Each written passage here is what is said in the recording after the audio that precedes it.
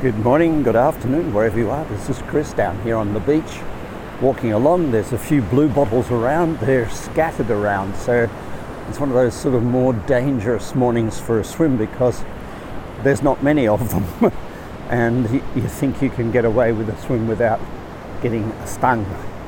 But the wind is blowing in from the east, and when the wind blows in from the east, blue bottles come. They're buggers of things. When they bite you, when they sting you, you just know it. And of course, as you know, if they've killed people, there's a bit, they've stung them across the chest near their heart. So you can get them on the face. We used to get them paddling when I paddled my ocean kayak and the ocean ski. Your paddle would hit the string and it would flick up and wrap around your hand. And so we always carried in our life jacket a little pair of plastic tweezers because, obviously getting those things off your hand with a paddle in your hand out at sea, you'd automatically think you'd grab it with the other hand. Of course, then you're going to have both hands stung and you probably can't hold the paddle. So they were all an ever-present threat in kayaking, much more than sharks and ocean ski racing. So anyway, interesting. Today I want to talk about empowerment. And empowerment is such a beautiful word. I think at the end of the day, it's everything. We build businesses and we empower people to run them, and we build businesses and we empower people to deliver their services to them, which are called employees. We empower people to buy our product. We empower families and children, and it's really important to think that way, the concept of empower.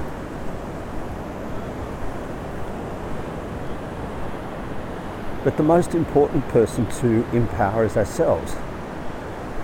And a lot of the thoughts we have, such as being happy or having a relationship, we disempower.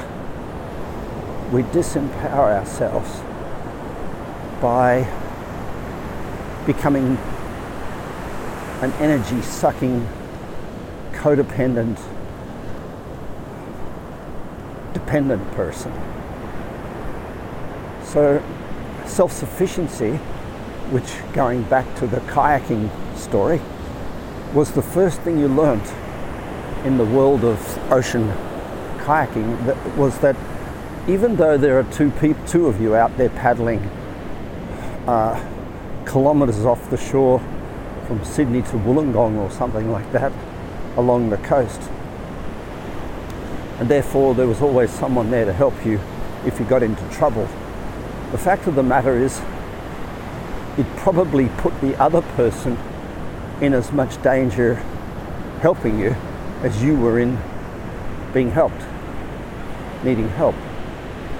To help another person out at sea, if they've come out of their kayak, you have to be able to broadside your boat up next to them, or stick the nose of your boat under the nose of their boat so that they could drain it out and turn it upside down. Then there were techniques to use two boats to get one person back in.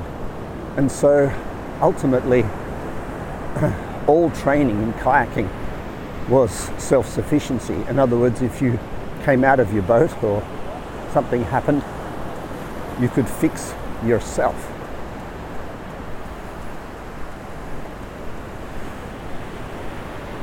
Self-sufficiency with rescue gear, self-sufficiency with to pump water out of your boat, self-sufficiency to remount your boat. And so we spend a massive amount of time in swimming pools and safe shore water in the harbour rolling the boats upside down and jumping out of them and climbing into them and all different techniques.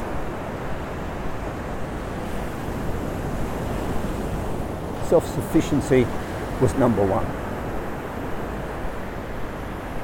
Unfortunately, that concept for people in everyday life doesn't quite translate, because we think we're doing the right thing, but really it's dependency. We turn up seeking happiness through other people, which is parasitic. We hear somebody say no, we don't listen. Parasitic. So what I think is really important here is to recognize the importance of empowerment. Let's just go through a few of the tricks of the trade. First and foremost, if you're going to empower yourself, would be really, really wise to have a 2-word life purpose.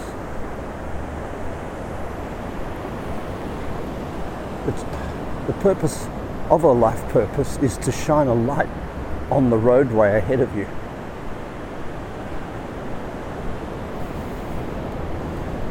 So that there's always your light, not someone else's. You make your own path and you invite other people to join you on that path.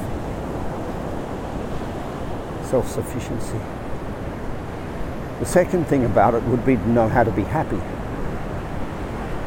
But there's a lot of us who mistake pop culture psychology for a pathway to happiness. An example might be gratitude. We go, as long as I'm grateful, I'll be happy. Well, it's not necessarily 100% true. Gratitude is powerful, but to be used gratitude in the right way, you need to be grateful for the balance of a thought, not the elation of it. So in corporate training, quite often leaders and teachers mistake what they teach for pumping people up and getting them elated at work, getting them committed to their job and elated and stupendously happy about their work. But what they can forget in the process of doing that is the domestic and personal consequence of getting elated at work. What they'd be wiser to teach was to how to stay steady and calm, balanced, centered and calm. When you go up because you think everything's fantastic, you're going to go down. That's the balance of life. Probably something that we could all focus on a little bit more, and that is staying centered and balanced and calm. I saw an interview with Robert De Niro recently, and he was espousing the idea that just staying calm in itself was the key to success. He talked about not going up or having the appetite to go up with the uppers, but just what I would call keep your heart open, stay steady. So empowerment also means knowing how to be in the moment happy.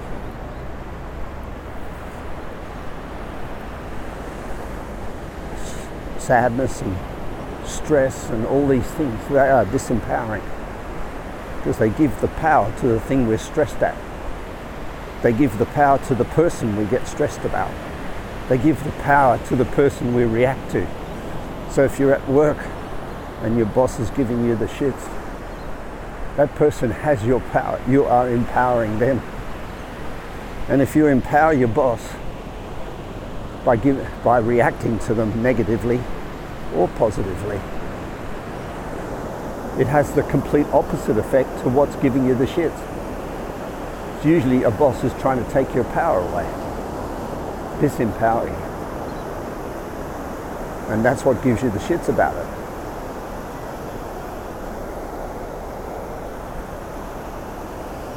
So every reaction you have to anybody will disempower you.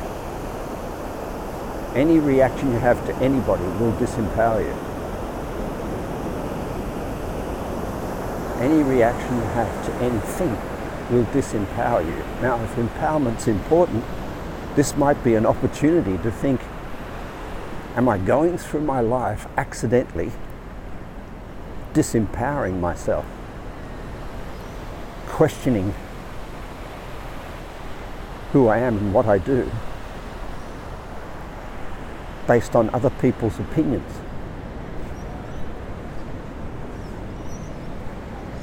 We know that if you listen to the words people say to you, you might hear challenge. But if you listen to enough people, you'll hear the support. So you'll never be liked more than 50%. Your partner is not meant to like you more than 50%. But they're going to be critical 50% of the time, even if it's not in their words. Understanding that that is the balance, and understanding that puts the power back in your hands. Instead of seeking to be liked more than 50%, you can become more authentic and relaxed.